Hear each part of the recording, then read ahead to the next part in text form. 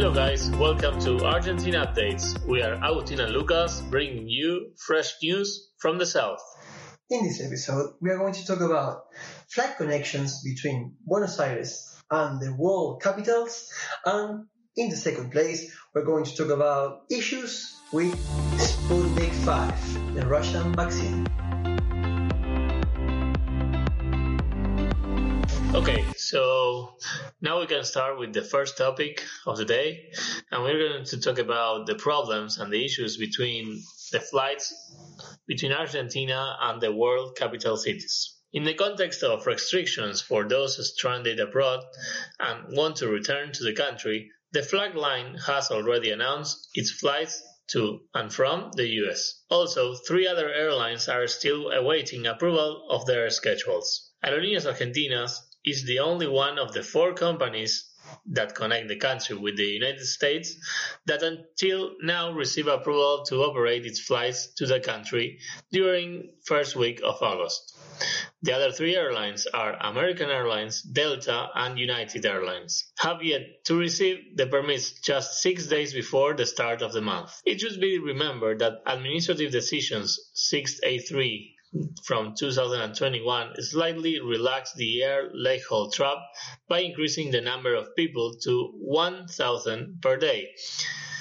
The previous weeks, the quote was of about 600 passengers per day. In this context, international and local representatives of the airlines expressed their dissatisfaction with the official scheme and asked the government to review. Last week, the International Air Transport Association issues a harsh statement in which they accuse the government of abandoning Argentines stranded abroad and warn of how difficult it is for airlines to operate in our country. For its part, Aerolíneas Argentinas, the flag carrier, operates frequencies with the cities of Miami and New York. American Airlines operates flights connecting Dallas, Miami, and New York with Buenos Aires, but do not yet have official information. As for the airline Delta, which operates flights between the city of Atlanta and Buenos Aires, there are no days scheduled. United Airlines, for its part, the airline that connects Houston with Buenos Aires, is the only one that did not communicate its tentative dates for the first week of August, and other destinations as France, Netherlands, or other routes to Latin America are, for example, Air France, the French airline, obtained approval to fly from Paris to Buenos Aires on August the 1st on a flight with capacity for only 160 passengers. KLM, for its part, will operate a flight with a capacity of also 160 passengers only. In the case of LATAM Airlines, obtained approval to operate a single flight for the route Lima-Buenos Aires-Lima, with the limitations of 130 passengers for arrival in Argentina. As for its routes with Brazil and Chile, they are suspended due to the restrictions that the government maintains with both countries. Therefore, LATAM reported the cancellation of its service between Santiago de Chile and Sao Paulo with Buenos Aires. What's your opinion about all these restrictions on flights, Lucas?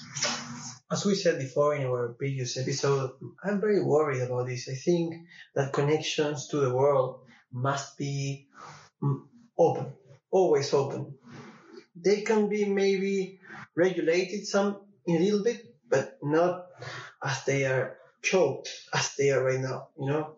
I think that they are now so regulated that the right to move away or move out from your country has been like denaturalized.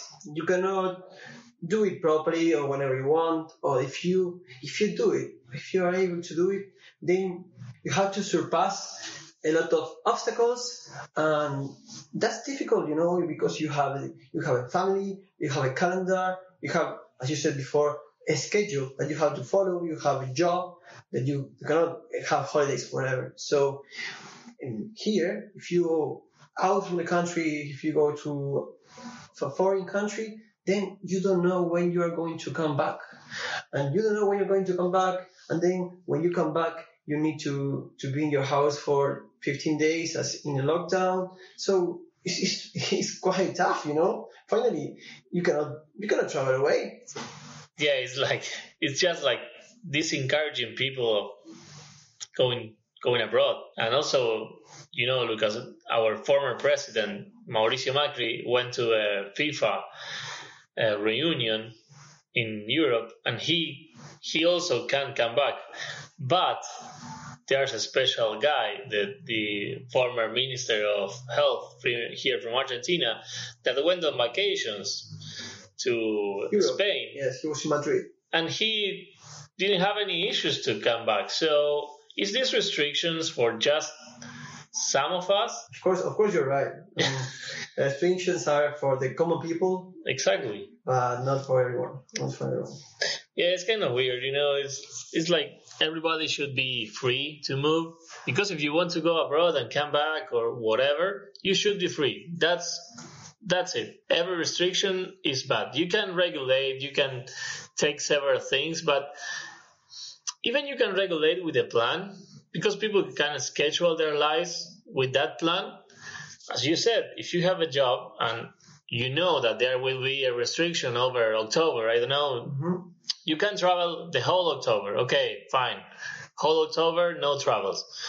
But you don't know when you can travel, and you don't know when you can come back. So they change it all the time and without any reason. I mean, now they just care about the Delta variation of the virus. But, man, you can't stop the virus. You couldn't stop the first COVID, the second COVID, and this is the Delta one, but nobody cares. You cannot stop it. You cannot stop it. And also here in Argentina, you have many ways to get inside the country. Literally, and on the north of our country, you can just cross a river, walking, swimming, on a car, on a raft, whatever, and nobody is going to stop you. And you will get inside our country. So what are these restrictions for? For which people are for? Because anybody just can cross the Andes like San Martin and get inside Argentina, and nobody's going to know about it. But if you travel by plane, following all the rules, all the international regulations to travel by plane, you can't. It's kind of weird. Okay, now we're going to the next theme with Lucas. Hello, guys. So today we're going to talk about issues with Sputnik 5. What is going on in Argentina? Is this vaccine popular all along the world or not? It's just something weird that we have here in the south. So apparently, many countries, like India, for example, had said no to the Russians because they couldn't offer the second component on time. But Argentina, because we didn't have anyone or any other vaccine available, so the vaccine was given to us by a contract signed between Argentina and the Russian Direct Investment Fund, who backed financially the development of the Sputnik 5. So at that moment, like 6 months ago, Sputnik was the only vaccine we had in Argentina and was the first one that was applied over the elderly people here in Argentina. So we have currently a very big problem because, listen to this, the numbers are really scary. 60% of people over 80 have been vaccinated with Sputnik 5. 55% of people over 70 years old have been vaccinated with Sputnik 5. And 48% of the people over 60 years old have been vaccinated with the Sputnik 5. This means a huge problem now that 3 months passed away since the first dose. That's the maximum period that the vaccines allows you in order to produce the desired effect, that is the protection, from COVID. So now we have the elderly part of the population being now uncovered because they don't have the second dose, or just a little bit of them have the second dose. Nowadays, Argentina have vaccinated with only one dose 51% of the population, and with 2 doses only the 13% of the population. Now you can see the fear in the government when you read this that happened last week when Cecilia Nicolini sent to Anatoly, the CEO of the Russians Direct Investment Fund, this email that it was supposed to be private, but then it was leaked. And the mail goes like this. Dear Anatoly, as I mentioned today, we are again in a very critical situation. We are hoping that after the conversations we had with you, Carla, Kirill, and I a couple of weeks ago, things would be more straightforward, but they even got worse. We are still waiting for a minimum amount of component 2 to complete treatments, at least to the people with more than 90 days of minimum interval. We were super proactive in finding a solution to the difficulties you had with this, but we couldn't even have the minimum dose. We need urgently at least 1 million to inoculate elderly people this weekend. We share with you the Excel document with the minimum requirements several times, but we didn't have any reply. We still need to receive the pending doses of component 1 as well. As per the contract, there are still remaining 18 million doses, 5.5 million of component 1 and 13 million of component 2.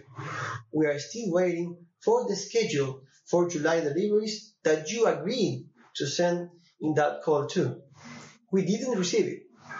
We can even think at some point to receive more component 1 than component 2, or think about new strategies, but urgently, we need some component 2.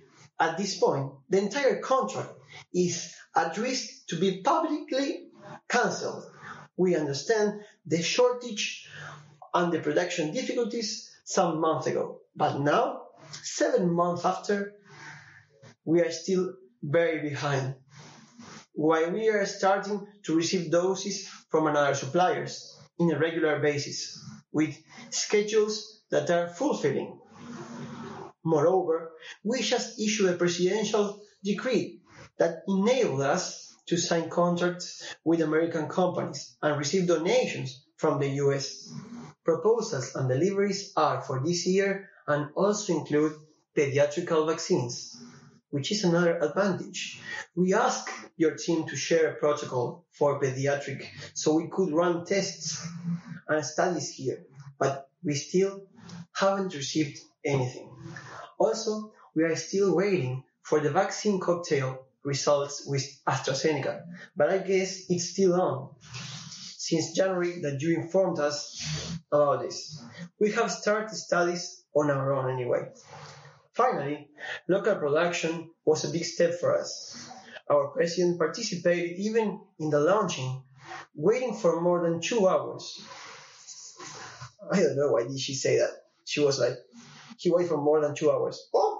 I go on. Continue. I'm sorry. We wait for 2 hours. Oh, it was your act. I don't know. We were very happy and supportive with Richmond. We only asked to have the first results before July the 9th, which is a very important date for us. It's our Independence Day, which means a lot. Richmond sent the first doses to pass quality control on June the 16th. We have told that this process would take between 15 to 20 days. It is July the 9th and still not ready and will not be ready for our Independence Day. Doses are in Russia for more than 21 days now. We hope that you would be especially on top of this, was the only and most important request from our president. And again, a disappointment result from you. I would like to add that someone of your production team is asking Richmond and the Ministry of Health to invoice and receive the full payment for the doses produced here. As you can understand, we are not able to change our contract unless having a local intermediary in this and paying a gross up for taxes would be a major political and public problem for all of us if we change a letter of our original contract. We are always eager to find solutions, but we were never officially informed by you with whom we have the contract to study this opinion. I asked for a call about this several days ago and informed about our situation, but still no official proposal was informed. Remember that we were able to sign the contract in the first place because the Russian Direct Investment Fund and Human Vaccine are entities controlled by the Russian state. So it was a state-to-state agreement. We justify this with all the proofs and papers that you provided us. We can receive and pick up vaccines wherever you say and whenever you say. It can be Moscow, Beijing, Seoul, Bombay, and Buenos Aires. But payment and responsibilities regarding indemnities and production are between us and Human Vaccine and the Russian Direct Investment Fund. We have even moved a step further, allowing Richmond to import the bulk with no taxes. We signed these exceptions in goodwill and collaborative way, understanding that are doses that are going to be delivered to us. I know your hard work. I know your commitment that you have with Argentina and all the work we have done together. Soon, a new study will be published in a peer-to-peer review magazine about efficiency against new variants. We respond always doing everything possible for Sputnik 5 to be a major success. But now, you are leaving us with very little options to continue fighting for you and this project. As I also mentioned once, we are facing legal persecutions due to these delays as public servants, putting in risk our government. Please, let's work together on a real and possible solution. You can count on us. Looking forward to hearing from you soon. Best regards, Cecilia. What's your opinion on this? I can understand how she was able to write that last sentence. Like, we gave our best.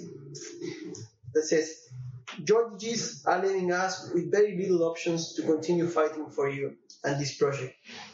Why does the Argentine government has to fight for this project? Why cannot go in a tender and just buy vaccines as any other country, and buy Pfizer, and buy Moderna, and buy Johnson & Johnson? Why do they have to buy Sputnik? I think there's like several things that we don't know about that contract. Mm-hmm. Like, it's kind of weird the form that the Argentine government worked with the Russian one. It's like a co-participation between both countries, but always it seems like Russia gets more benefits of it. Mm-hmm. If you think we just pay for the vaccines to the Russians and the US government just donate 3.5 million doses to us. That's so ironic, so ironic. So it's weird that you have several thoughts about communism and socialism and capitalism, and you would always think that the capitalism will try to sell you the vaccines, but right now they are just donating us those doses, probably to benefit the whole world and make a global immunization, so that's gonna be better to all of us, not just for them. Mm-hmm. And the Russians just sell them to us, and they have like weird contract with us, and we don't get the vaccines that we should get, and they just give like a sign of hope, making the Richmond laboratories produce the vaccine here with the compound that they send to us, but then the compound for the second vaccine never arrives or arrives late. And as you said, all our elder population is vaccinated with the Sputnik 5. The most vulnerable people from our country is vaccinated with the Sputnik 5, and they're not going to have the second dose on time. Yes. And that make the effectiveness of the vaccine just go low and low and low and put them in risk. Yes, no, they are without vaccine, they are the most fragile part of the population. And now they are as fragile as if they were not vaccinated. But to sum up with all the letter and the mail that Cecilia sent to the government, I would like to sum up in this sentence. I think they put on the scale the health of the Argentinian people, and on the other side of the scale, they put geopolitics, and they prefer the second one. Yeah, it seems like you are right, Lucas. And so, Lucas, remember that here in Argentina, you can choose which vaccine you can get. And you can choose on getting a second dose or another dose. You just have one shot. They will send you the schedule to get your vaccine.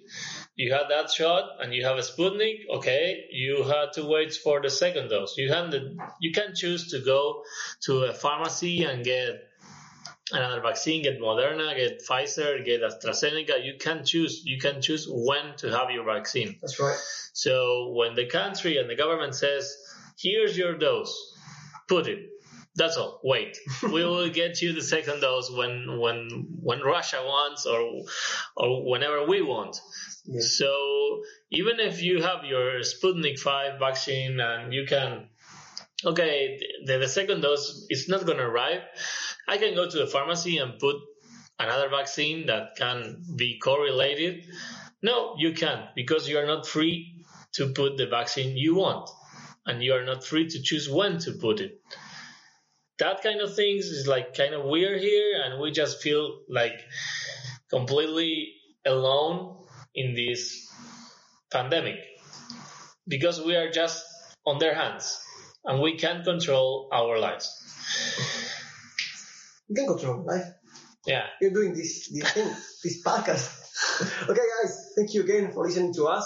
It was a pleasure to have you here. We hope you enjoyed, and we hope you could get to notice who is Cecilia Nicolini, the presidential advisor of Alberto Fernandez, and what kind of letters they are sending to each other to. I think he has a crush with the Russian guy. And remember, as we always say, Bitcoin is going to the moon. Yahoo! Bye, guys. Goodbye. Thank you.